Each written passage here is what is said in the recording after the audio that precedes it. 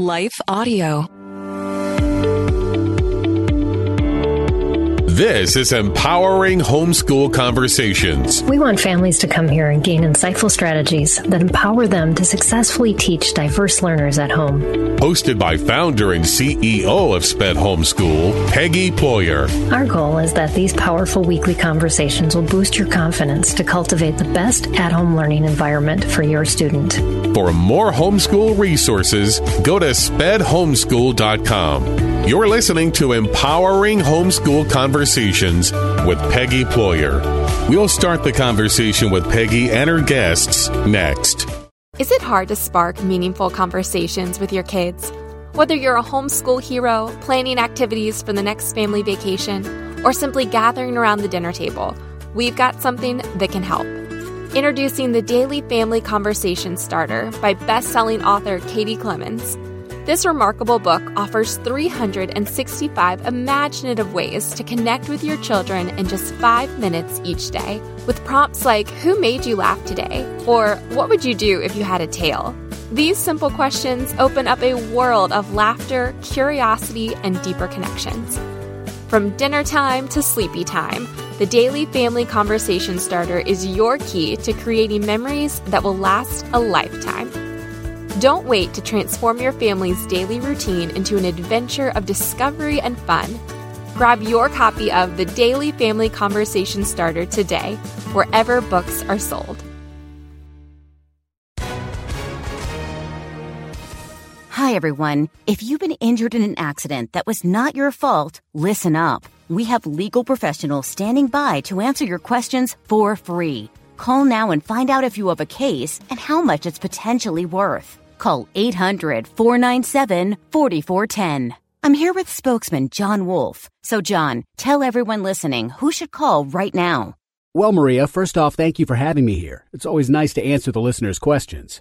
Now, as far as who should call in, anyone who's been injured in an accident and think you deserve compensation, give us a call right now. 800-497-4410. You'll find out if you have a case and how much it's potentially worth. Thanks, John. You heard it, folks. Take advantage of this opportunity and call now. 800-497-4410. Advertisement sponsored by Legal Help Center. May not be available in all states. This is Empowering Homeschool Conversations, provided by SPED Homeschool, a nonprofit that empowers families to home educate diverse learners. To learn more, visit spedhomeschool.com. Here's Peggy Ployer. Today we are going to talk about, should I give my student an official diagnosis? And we have special guest today, Tasha Douglas. Tasha will be with us in just a moment. So I'm going to get done with some housekeeping things while we are waiting for her to get through traffic and get to her computer to join us. She said she'd just be here in a couple minutes. So, I want to thank all of you who submitted questions ahead of time. We got quite a few for Tasha, so those will be included in this conversation, as well as we have some questions that Tasha and I thought up ahead of time, questions that parents typically ask her when she is doing assessments for their students. So you'll want to join in this conversation if you're just watching, listening on the recorded session. If you're watching live, and I see people are popping on right now, just know that you can submit questions live as well, and we'd love to take those and include those in our conversation too. So as we're talking about, should I get an official diagnosis for my student? And I know a lot of homeschool parents ask this question. Now, in the public school, a lot of times to access resources for students who have various learning challenges or difficulties, an assessment is required, but it's not so much required when you homeschool. So I'm going to approach just a little bit of that information ahead of time. And then Tasha's going to help us understand a little bit more from the clinical side. But when I have worked with parents in the past, we have gone back and forth. What do you need the evaluation to tell you? What is it that you're struggling to understand about where your student needs help, needs assistance, needs assistive technology? And by the way, next broadcast, we're going to be talking about assistive technology as well. So so that may be helpful if you're kind of thinking in that realm too.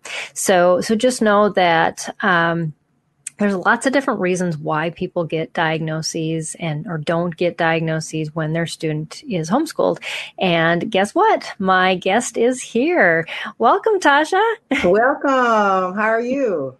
I'm doing good. It's so good to see your face. We've chatted a couple times, and now I get to see you again. Tasha was a guest on this show a long time ago. Yes. So I'm glad to have you back. Thank you. So glad to be here. Yeah, absolutely. So, so we've had quite a few people submit questions ahead of time. They say that this is a topic we definitely need to address. And we even had a comment, before the show. They left a comment, Kindergarten Homeschool said, this is such an important topic.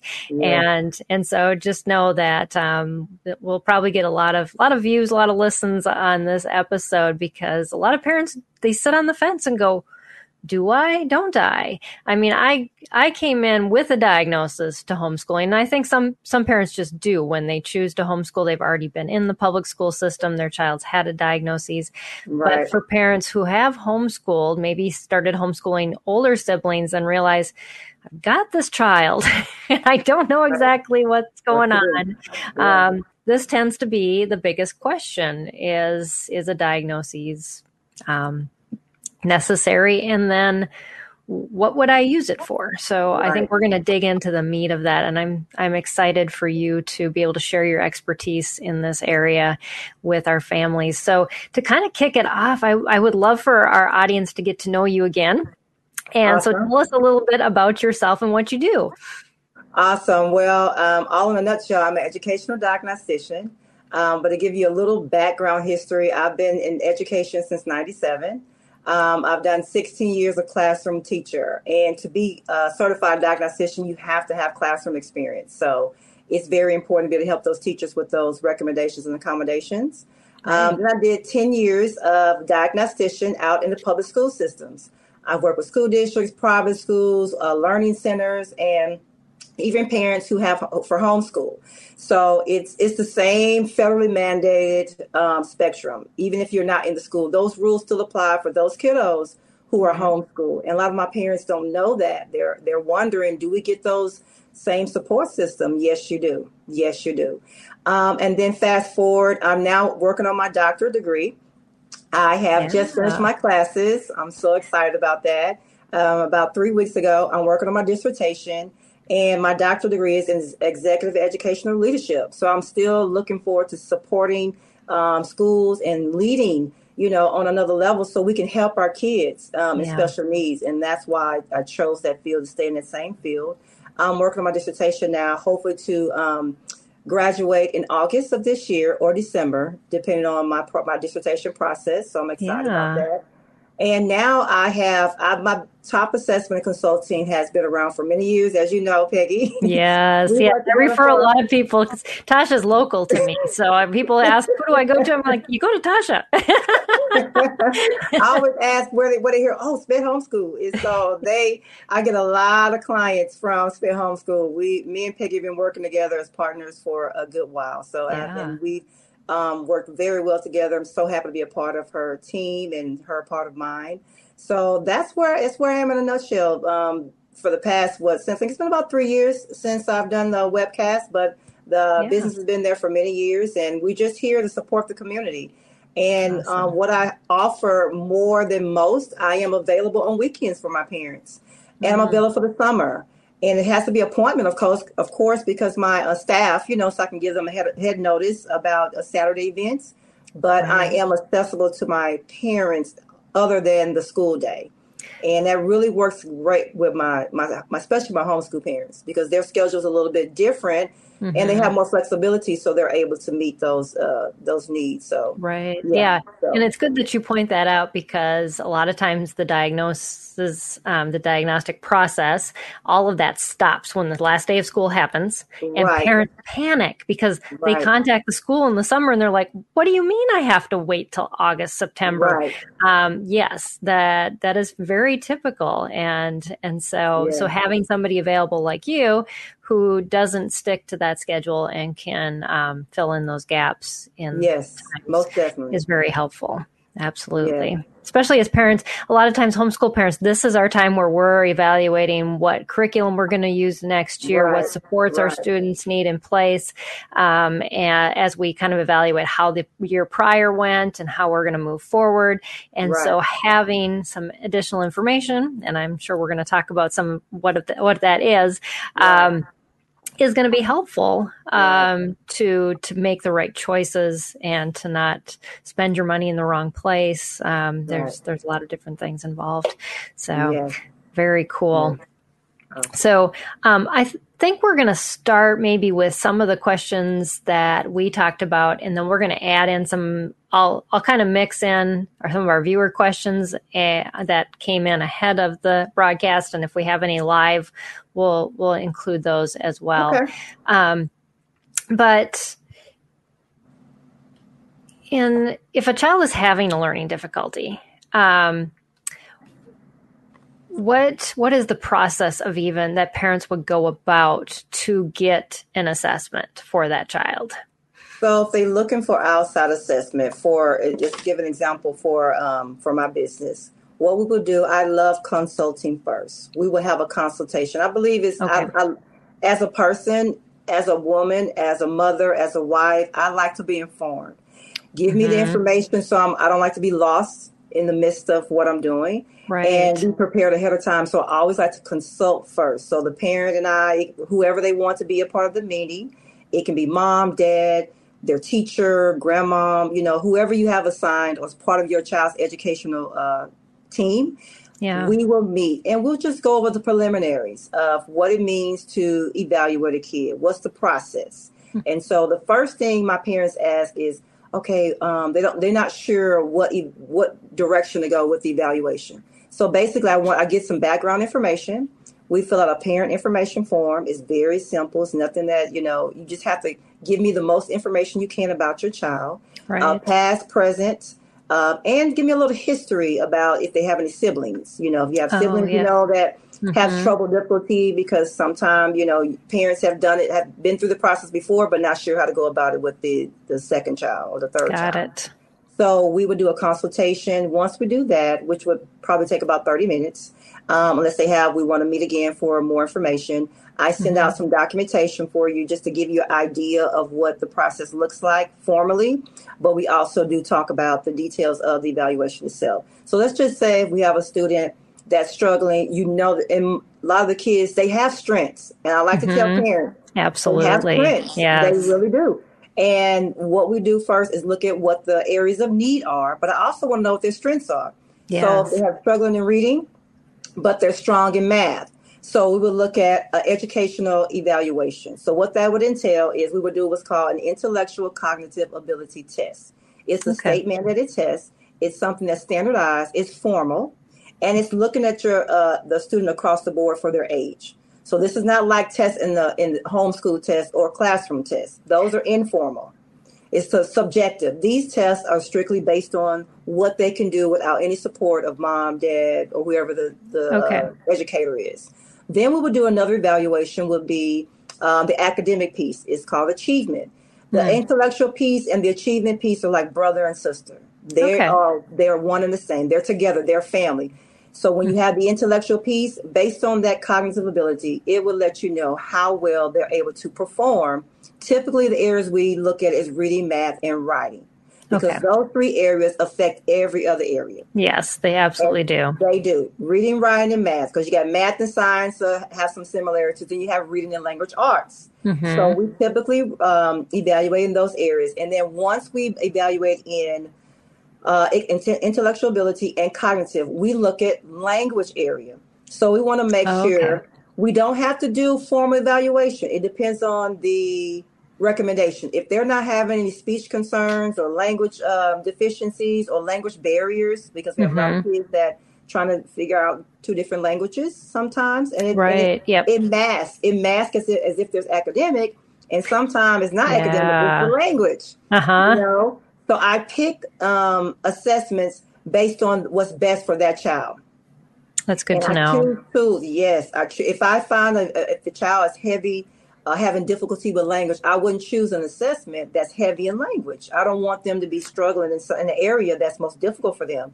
I want to have the best Right. result for them that meets their need and not mask for something else. Yes, So yes. those are typically the So there areas. are some different options then, Yes. and consulting with you ahead of time that Yes. gives you kind of an idea of how to lay that path Yes. for testing to be most effective and the results to give the most information. After a word from our sponsor, we'll dive back into this conversation. Is it hard to spark meaningful conversations with your kids? Whether you're a homeschool hero, planning activities for the next family vacation, or simply gathering around the dinner table, we've got something that can help.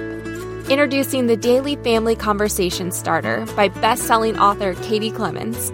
This remarkable book offers 365 imaginative ways to connect with your children in just 5 minutes each day, with prompts like, "Who made you laugh today?" or "What would you do if you had a tail?" These simple questions open up a world of laughter, curiosity, and deeper connections. From dinner time to sleepy time, the Daily Family Conversation Starter is your key to creating memories that will last a lifetime. Don't wait to transform your family's daily routine into an adventure of discovery and fun. Grab your copy of the Daily Family Conversation Starter today, wherever books are sold.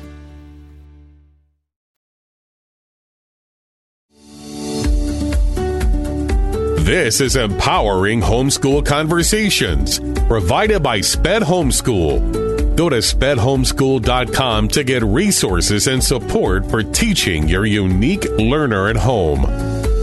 Most definitely. Before we begin, we do, and parents are so comfortable once they get that information, and then we set up maybe 2 or 3 testing dates. I always say 3 in case something comes up and they get sick or ill and we have to reschedule. We already got it planned. And so we do 2. I like to do at least 2. I feel like doing 2 sets of testing in one day is a lot for a kid. So I think we break it up in 2 sessions, do a cognitive one day and academic another day, and keep that third testing option open just in case. And then, but parents like to know, well, how long is it going to take? Yes. And I let them choose the dates. I'm flexible. We can do weekends, the summer. It's whatever. I'm here to support them. So I never put them on a stringent timeline. Right. It's about what's most comfortable and available for that kid. And I like to make sure my kids are getting breaks, and give them time to get water. We have snack. I give them a whole itinerary. A lot of my kids don't want to leave. They get so much attention from me because I give them, they have lunch and they take a little break and they bring their lunch and if they don't need a break, that's fine. But we always have a waiting area. So my parents are welcome to stay. You don't have to leave. My office have a waiting area for you to stay. You can watch TV, read a magazine, do some work, catch up on work. So I make it real convenient for my kids and my parents. Yeah. That's really cool. I don't think that's always the case for a lot of other testing facilities. Because we got a question from one parent. It was Kathy S. She said, how can the results obtained from testing be accurate when the testing is so lengthy and stressful for the child? And so if a family maybe is not local here in Texas and League City, we're in the south end of Houston, and maybe they have this type of option, what kind of advice would you have to give to a family that feels like this is just going to be put my child in overload? Are they going to get accurate results? What should they ask for, and what can they ask for from an evaluator? Well, that's a good question. I actually have a parent that came out of town from Odessa. And they flew in because they couldn't find anybody that they felt comfortable with out there, and they knew about my business. So they flew out. What I did, that's a really good question. So I go back to breaking the assessments up. So we break them, I chunk them. Okay. And one of the things there's 2 outliers on the evaluation that we have to take part in. We have to observe what state the child is in. If that child, if my observations of that child feel like that they're so tired and exhausted, or they're distracted and they can't focus, I'm going to stop the evaluation. That's just part of what you're supposed to do federally. Okay. You have to check 2 boxes on most evaluations to say, okay, what were your observations of this kid? So Yes. if I feel like that they are not, if we've done a part of the testing and I, take a break and I explain to mom or dad, hey, I noticed Johnny have been, couldn't stay focused and he was just blurting out answers. I didn't feel Right. comfortable fulfilling this part of the test. I think we need to stop. Let's come back to tomorrow or the day after. So that's an observation I take as a professional, as an expert in this area. These are the kids, these are the children's lives, Yes. and Yeah. this is something they're going to carry with them. They're going to have as a part of a support system for them, not just for this grade level. It takes them Exactly. on, Right. and we should be evaluating every 2 years, no more than 3.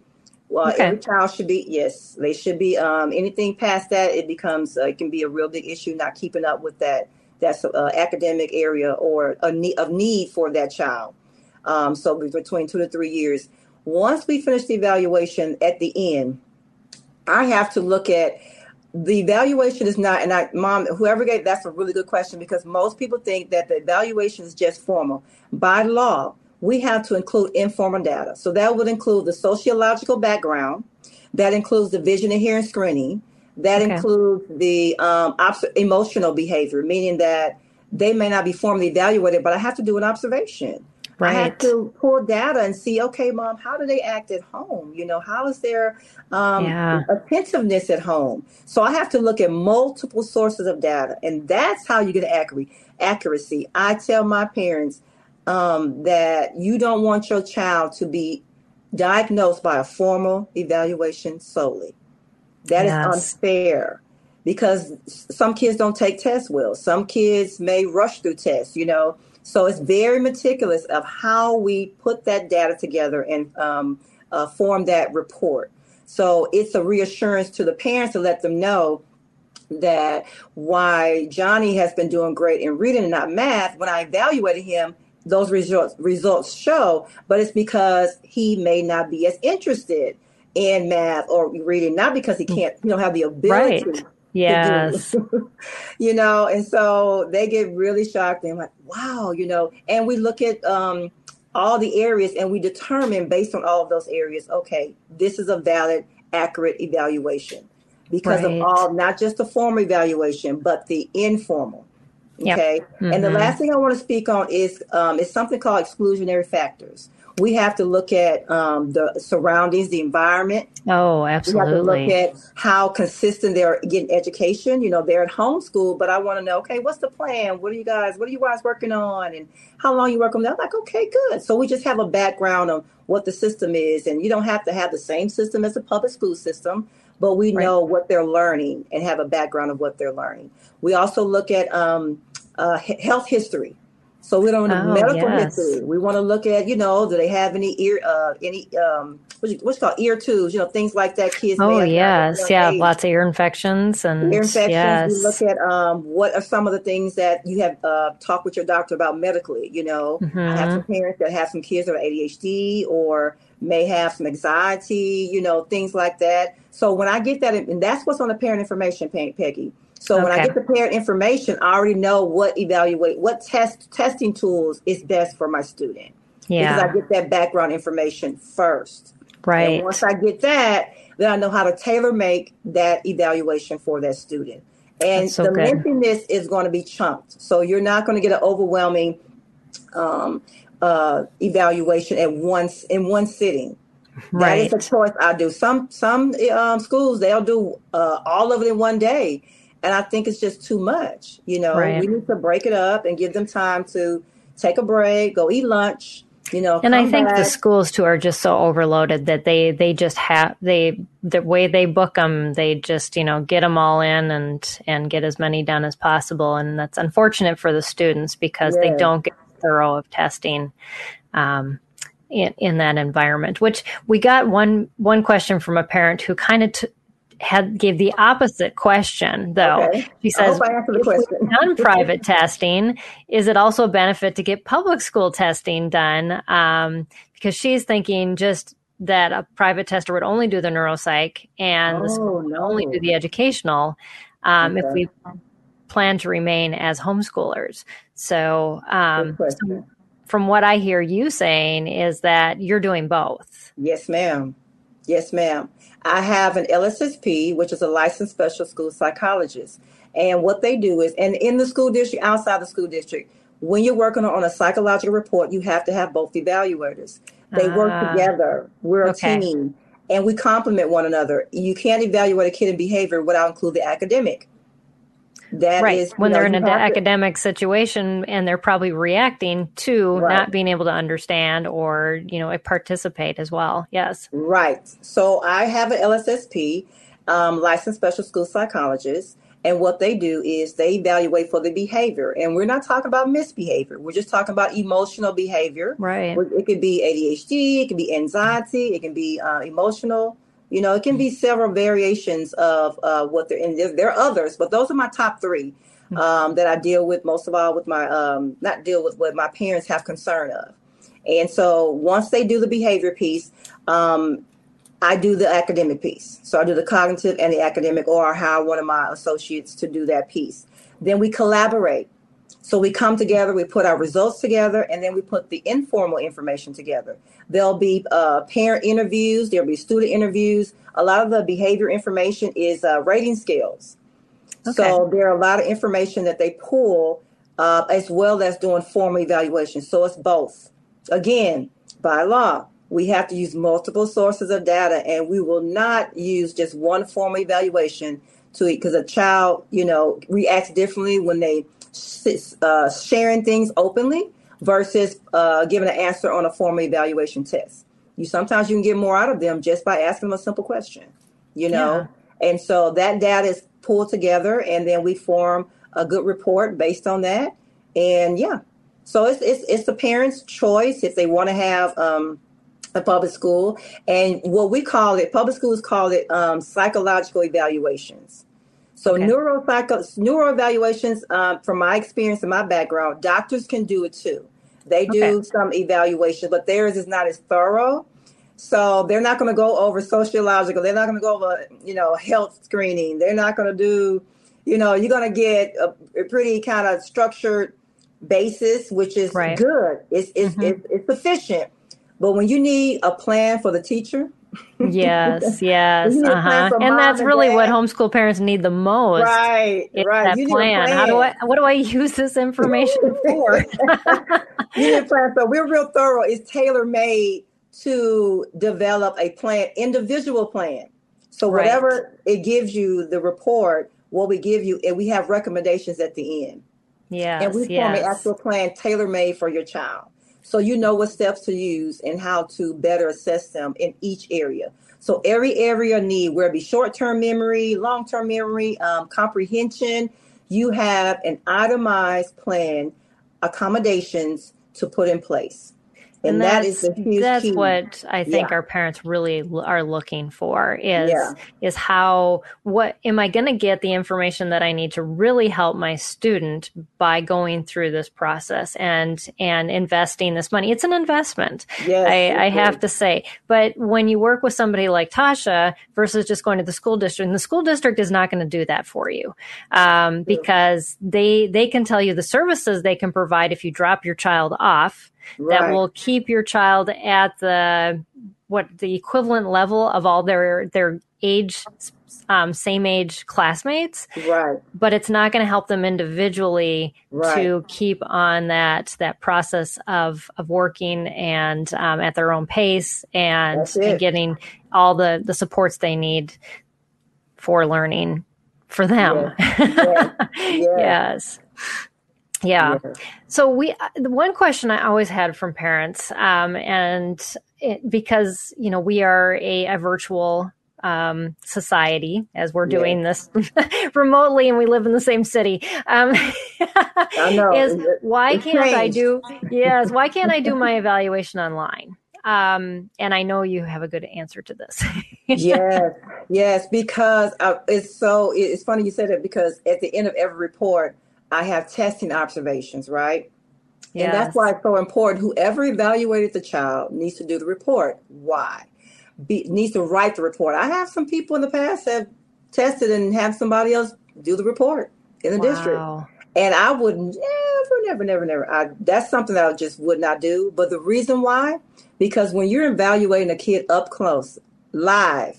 There are certain nuances that you see that you do not get virtually. Yes, absolutely. And you need that child in front of you, eyes on him or her, because you want to make sure that you can see every detail of what it is that they're doing. So sometimes you can see that I can't feel their emotions while they're on the virtual. I can't see, Right. Whether their eyes are really tired or whether they're feeling, Yeah. what their state of mind is. But when I'm up close, and I can see them firsthand, and also distractions. Oh, absolutely. Too many distractions when you're at home. You got, so many things going on. But when you're in my office, I have a separate waiting area. I have a door closed. It's so quiet. And it's just me and the student one-on-one. Right. And that's one of the things that when you're testing, if there is a distraction in the middle of a test, and that's a particular cluster, you have to stop that cluster. And you have to start over or either start another evaluation. Yes, you're not supposed to have any interruption. It's just that important because that child loses their train of thought. Right. Absolutely. And you have to pick up, and this is something where I talk about nuances, and you want to make sure that you're going back to the first parent's question. How do you know it's valid? Right. Yes. Validity. When you're not being distracted and there are no interruptions. That's a huge part of validity. So virtual is just for this type of testing for your child, it would be best not to do virtual because you don't want any nuances to interfere and you don't want anything to not be reliable or valid. Yes, and especially when you're investing in this time and funds, to have it thrown off by someone not noticing that your child's fidgeting under the table right now, right? Or a lot of other things, or you have a noise canceling microphone and you don't know the dog's barking and has been barking the entire hour you've been testing. So true. That's a very real thing. Yes, absolutely. So yes, there's just so many things that get involved in there. Yes. So good answers. Love that, and I'm sure a lot of our parents have been thinking about that. Yeah. And all those questions. So testing then takes anywhere from a day to broken up. I guess it depends on how many evaluations you determine with the parent. What on average is a length of the testing process and then the length for getting an evaluation usually or the end product? Okay. For me, my parents like to do in the morning. And if your baby's not a morning kid, that's perfectly fine. I like to work in 4-hour increments. I think 4 hours is plenty enough time. You go to 5 and 6 hours in a day, just like a work day, and I think it's a lot on one kid to do sit down testing, even with breaks. It's a little bit, it's too intense, I believe. Right. So I typically do a 4-hour window. We start at 10, we end at 2. We take a lunch for 30 minutes. I typically have my parents tell their child to bring their lunch. I think when they come to and I have a waiting area again. I have area for lunch. It's very convenient so they can bring their lunch, take a 30-minute lunch. And then if they want to take a break in the morning and a break in the afternoon, we can. And then we shut down at 2, maybe 2 to 2:30, depending on if we're wrapping up the last evaluation for the day. Then we come back again, maybe the next day or the following day. Depends on the parent's schedule. So we do 2 days of evaluation of 4-hour increments. Now, I typically do a 10 to 2, but if my parents say, hey, Sarah's not a morning person, I would rather her do, noon to 4. I'm okay with that. So it has worked very, very well. I do like my kids to have a little bit of breakfast, a light breakfast in the morning. Nothing heavy, but just something to get in their appetite in the morning because it gets their brain. That's good to know. Yeah. Their juice is flowing in the morning. Yes, but they're not fatigued because they've eaten so much and their brain's just like trying to process or their stomach's processing and they have no blood for their brain. Exactly. So I'm like, just a little bit, Mom and Dad. Just, have to be a full course. Just some fruit or toast or orange juice, just something, banana, whatever. Just something that is not too much sugar and, too heavy, but just something light, a nice light breakfast. bring their lunch, bring if a snack if they want to, they can bring their water, because we'll take a break. And some of my kids, my older kids, like I test up until 12th grade. My seniors and my juniors, they're good. They don't need another break at the end. But my elementary, they may want a little break in between. I give them a little snack and they have their water or their drink. And then we'll do that for the second time, if maybe a third if we need it. Typically, most of my kids, I just need a 2-day. We get a lot done in those 2 days. After that, we start formulating the report. So what I will do is gather some more data from mom and dad or whoever the guardian is. We'll look at everything that they provided to me, make sure they have a vision and hearing screening. That's one of the main things you want to make sure your baby has an updated vision and hearing screening. So by law, they have to pass a vision and hearing screening. And it can be from the pediatrician. You don't have to go to vision and hearing. You don't have to go to ear, nose, and throat doctor. You don't have to go to the. You have to go to a specialist or of any sort. Got it. You can even get it from, if you're in the public school, you can get it from the nurse, because the nurse does screening. That's all the law requires, is a vision and hearing screening. So, but if you have something from your pediatrician, perfect. Just make sure it's within the calendar year. Okay, that's perfectly fine. Then we'll start gathering data for the report. Typically, my reports would take, depending on what my caseload is with my kiddos, but about 2 weeks. And we can usually get it done within those 2 weeks. And once we get that report done, what we do is set up a meeting. I do a Zoom meeting. I do have a conference area for my parents to come in and we can go over the report. But Peggy, you said something, virtually nobody wants to leave home if they don't have to. Yeah, absolutely. So we do a Zoom meeting, and they always choose the Zoom meeting. So we do a Zoom meeting and we go over the report line by line. And I have a shared screen. Oh, that's so important. Yes. Every detail and all the questions, whatever they need. And a lot of my parents want me to be an educational consultant after. So I help. I still provide services. I help with plans and, the academic area. So even after testing, I'm still accessible to helping them as they navigate.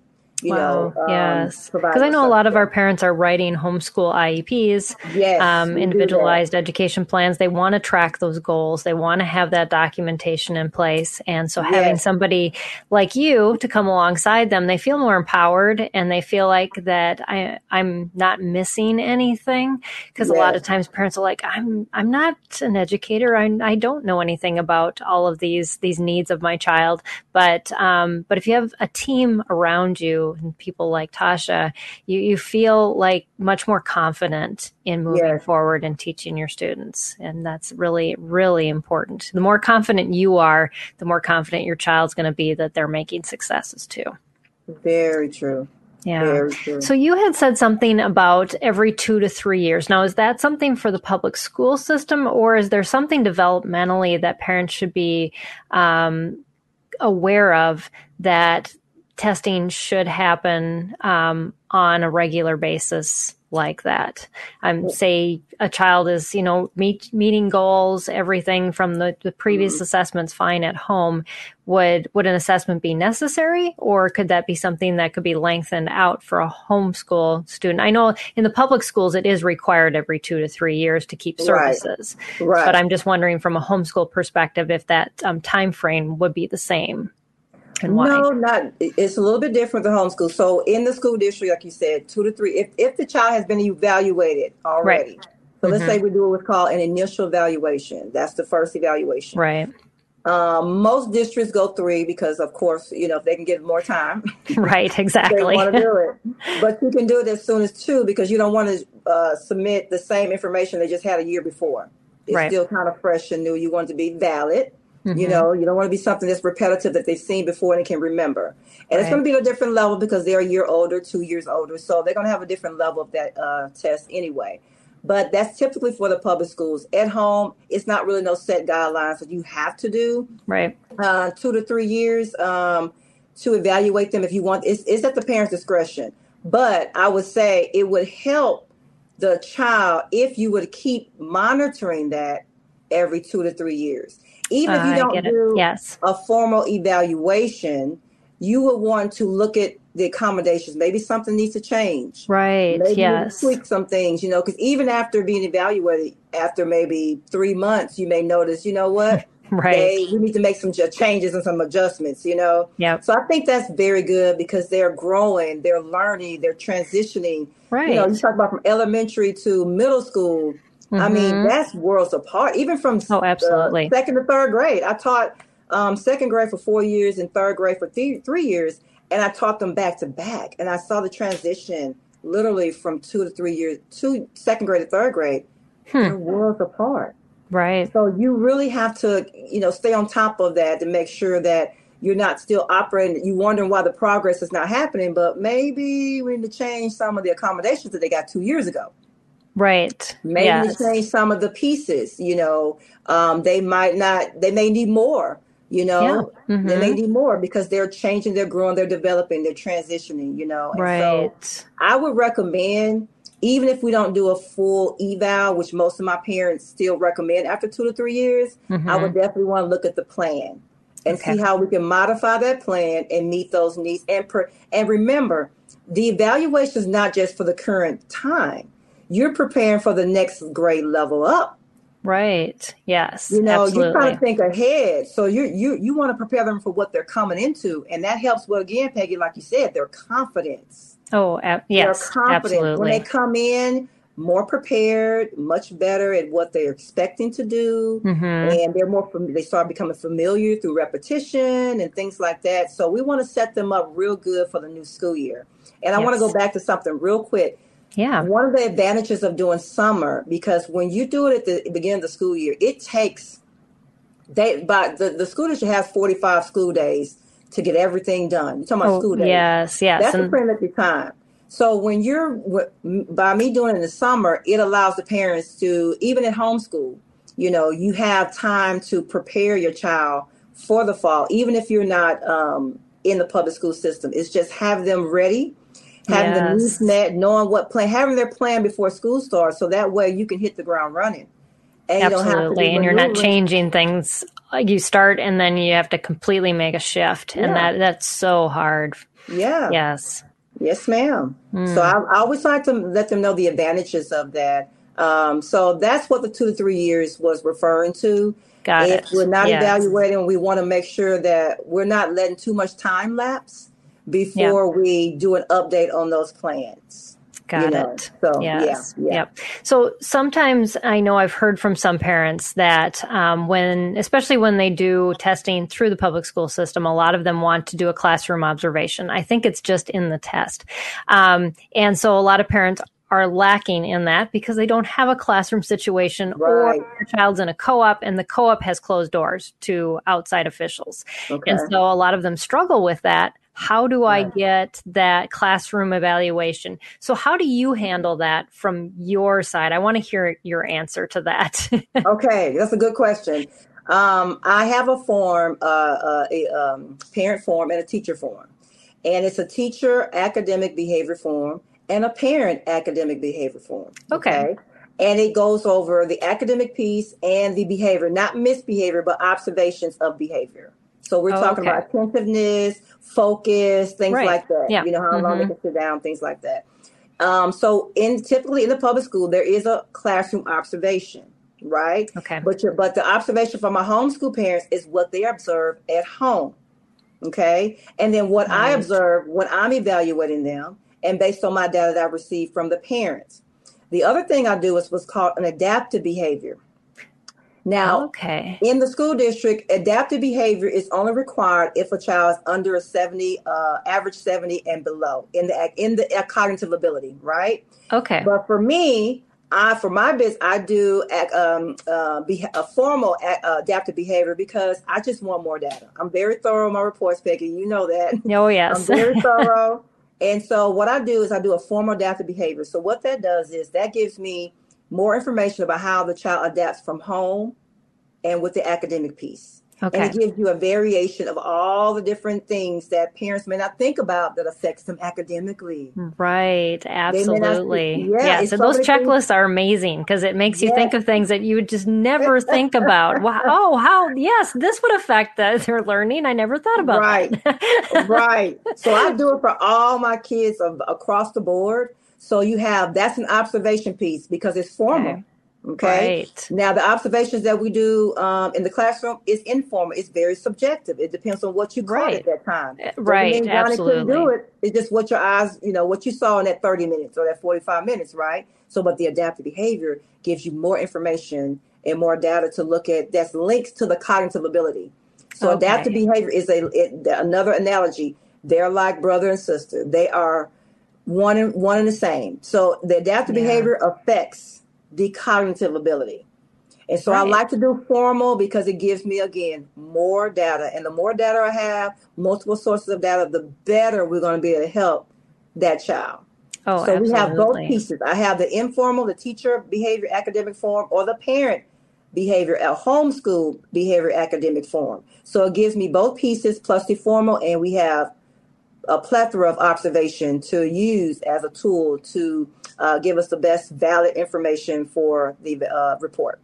That's that I love that explanation, because that answers that question so thoroughly. So thank you for addressing it, and for what you do too, because I think parents just kind of think, well, I'm at a loss if my student's not in a classroom, but you just told us you're really not. No, you're not. There are other things, and there's better ways actually to observe a student from that perspective. So I want to approach some high school level things.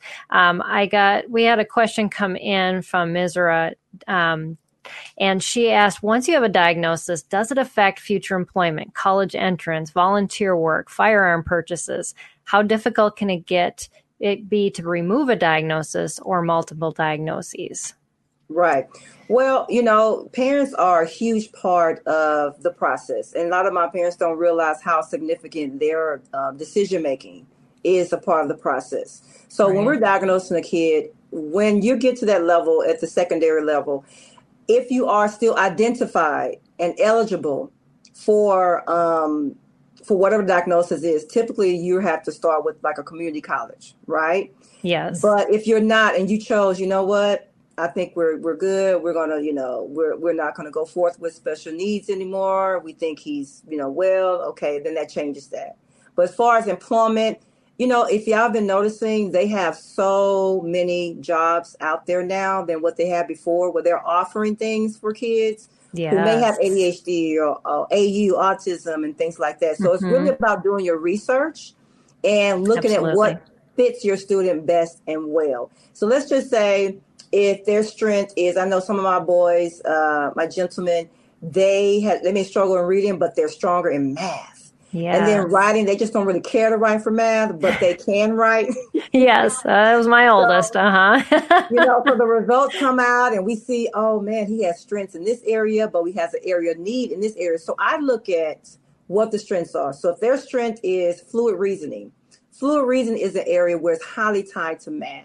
So I would look at something where that's a strength for them. So you just want to find areas in employment that is conducive to their strengths. And I think that's what it is, the main thing. And doing your research. There is no cookie cutter certain type of employment for a certain child. I think for any kid, it's about what their strength is and what they enjoy. Right. But the research, I would say, to tell mom or dad, the research is what you have to do for the employment. But it's not a hindrance to them being able to be employed. It's just finding the best environment for them that can complement their strengths and you'll still accommodate them where they have needs. Absolutely. Yeah. Yes. And we've seen that with our own kids. My oldest was diagnosed on the spectrum when he was 5, and he chose when he went to college not to get accommodations, not to be re-diagnosed. Right. And that was his choice. And so he knew what he was going up against, that he had some things he was going to just have to advocate through without saying, I've got, this struggle. Right. And he did great. And then I've got 2 other kids, one actually that qualifies for disability because his back is such a mess. And so, yes, but I think they choose, and it's not on any of my kids' official, paperwork, medical paperwork, unless they choose. That's it, Mom. That's it, yes. Peggy. Unless they choose it. Exactly. That's what I was saying before. Yeah, it's a choice. Absolutely. Because that paperwork isn't like filed in some, No. place where everybody can access it. No. And so I think a lot of parents, I think the only thing where you would have issues like with a firearm purchase would be a mental health diagnosis where your child was actually admitted to the hospital. Right. And if they were hospitalized for that condition, then that would be on a publicly accessible record of some sort. Right. So, but I did want to add to that. I want to add to that. I'm going to cut you off, Peggy. Yes. No, please do. The confidential, you said something. That is very important. This is a confidential report. This is a legally, federally mandated report. That means that it's just between parents sign off and give permission for me or whoever else is a part of their educational team. Outside of that, they have the authority to allow anybody they want to view or not view. And yes. I do not have any authority to give that report to anyone other than the parent. And the parent makes the choice. They agree, okay, I've released top assessment to do A, B, C, and D. Right. And that's their choice. Yeah, and that's part of the documentation and paperwork that I send out to my parents during the consultation. So they get to see all that information ahead of time, so they are at ease. And another thing, if they change their mind and they decide, you know what, I think I want my child to get help when they go to college, whether it's community college or four-year college, with writing. So if they want to get an accommodation, you don't need a report. Technically, if you want a certain type of accommodation, yes, you have to serve a proof, right? Verification. Right. Okay. Yes, but I did want to address that too. Yes, you have to show verification if you want that accommodation. But if you don't feel like they need it, then that's fine. But to have that accommodation, it is there. I have a student, she was a senior. She was working, and I'm so happy. She just got a scholarship at her job that she was working. It was a scholarship for her just to help her out, get her started. And she wasn't even really thinking about college at first. And we did the evaluation. Now she's excited and looking towards that. And I evaluated her about maybe 4 months ago. Okay. And so she's a senior now. She's a senior now going to school. Yeah. So she's going to probably start out at a community college. She want to just kind of get her feet wet and, want to see what it's like, but it's not some record where they're keeping track. It's in a federal database or something, and right, they're making marks and blocking interests of this and that. No, if you don't want that to be a part of their, as homeschool parents. Now, public school system. Public school, yes, that's in their record if you get evaluated through the public school. That's a little different. But homeschool, that's your confidential information that you can keep or you can share. That's at your discretion. But So if a student was in that high school, I think I'd like accommodations possibly in a job or in college. When is that like adult level diagnoses best to get? Is it something they do in high school or towards the end of their high school career that would be much more effective for using that diagnosis? I think the sooner the better for that child. I would say at least 2 years before. If you're thinking that there is, I really just say the earlier the better, because it takes time to do that evaluation process. It takes time for a child to learn themselves and learn these accommodations. And I think, that's a good point, because if you haven't used an accommodation for a long period of time and then you approach a college or a workplace and say, well, this is the accommodation I need, and they say, well, how has it worked for you in the past? You can't say anything. So it makes a lot of sense. Yeah. Yes. So I'll say at least 2 years before.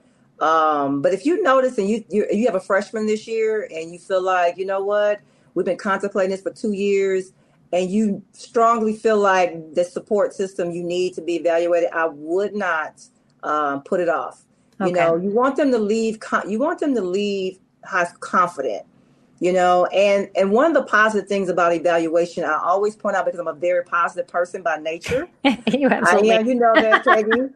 But, I tell my parents, I said, you'll be amazed what you see. Has so many strengths. It's going to give you a lot of answers to questions. Why? I had one parent, why they can remember things from 2 years ago, but they couldn't remember what the teacher or what they learned last week. I said, because their short-term memory is there's a need, but their long-term memory is strong. And that's one of the things that we evaluate. So it gives you so many strengths that your child has that you couldn't really figure out why, but you knew they were there. Now it all makes sense. Oh, so it's not that they didn't want to learn and they didn't, want to do it. It's just that that's a struggle for them. There's two areas of memory. You don't have just one type of memory. You have short-term memory and you have long-term memory, and they're not one and the same. Right. So yes. they're two different spectrums. So you can have a strength in one area and a need in another, and now explains, okay, now, and then that helps the child to be confident because they're not frustrated thinking, okay, why can't I get this? Why? Sweetie, you just need a little bit more accommodations. Every child needs that. We just give you a little bit more time. Right. That's it. Yes, just give them a little more time. Or maybe absolutely. we can chunk it. Don't give them so much at one time, Right. It's all about planning. And once you know what your child's strengths and needs are, you can plan better. Yes. Yes, that's so good. And I do want parents to know too, we've done, we did an episode or broadcast quite a while ago about college accommodations. And so I know we didn't really address that here, but if your student's kind of making that transition, just know that if your student even puts those in place, they don't even have to divulge them to their professor unless it is needed in that specific class. So your child doesn't, like, when they register for class, the professor is like, oh no, here comes a student who needs all these things from me. No, it isn't divulged unless they say, oh yeah, this is a real struggle.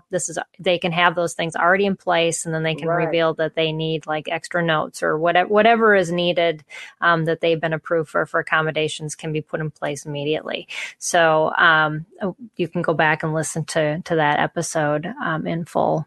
So I'll make sure I get the link in there too, in the description. And Tasha has you have a couple of YouTube videos that you're going to share with us. What are in those? I'll put the links in the description here on YouTube as well as the podcast. Okay. Yeah. Basically, it's answering other questions of what the test involves and what kind of testing I do. It goes over the areas of what I test and the background of my testing, and just letting my parents know that I'm accessible to psychological tests, academic tests, which is called psychoeducational. Okay. So you have psychological and you have psychoeducational. Oh, okay. And those are two different types of evaluation. Psychological includes behavior, cognitive, and achievement. And then psychoeducational is just the cognitive and achievement.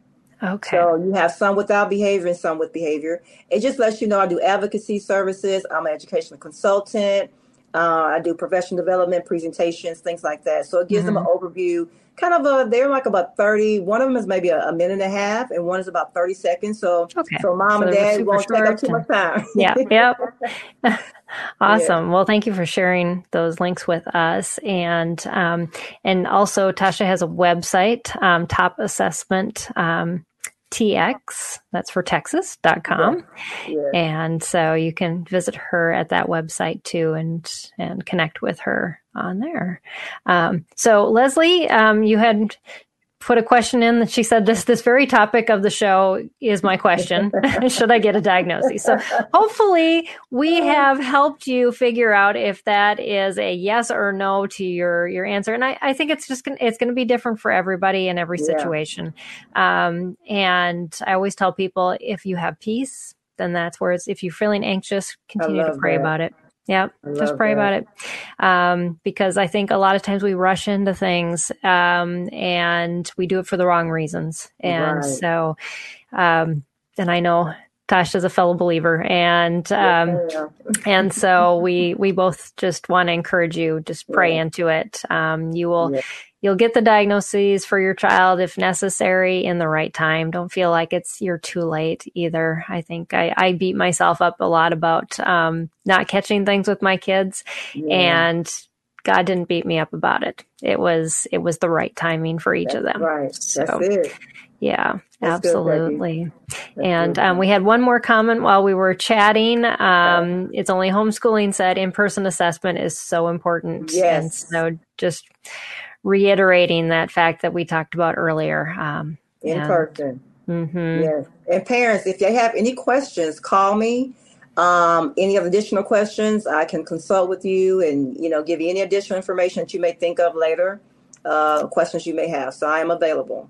Yes. And two, if you end up putting a question in the YouTube feed, which I know some people do because they'll like watch this, years later. Right. Just know that we do respond to those and we send them to our interviewee so they can answer the question, and then we'll put their response, or we'll just tell them this is where the link is to the video. Could you respond? So, we want to make sure you get your questions answered, because I know a lot of you just, you don't have the ability to go out to homeschool conferences, and you just want to do the best for your student. And so that's why we do these broadcasts, and we really want to help in any way we can, in this process.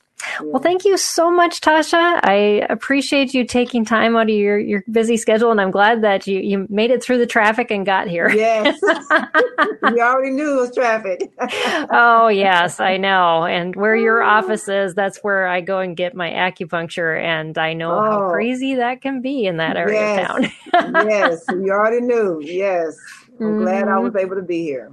Yes. Yeah, I'm too. I had an opening for this, and I said to Tasha, I know exactly what we should talk about. It was perfect. Yes. Yeah. This is a great conversation. I know a lot of you, we're looking forward to this. So thank you for joining us, everybody. We are going to dive into a new topic next month about, just how to accommodate curriculum based on different teaching methodologies. And so next week, we're going to talk about assistive technology and how assistive technology can help you based on how you homeschool.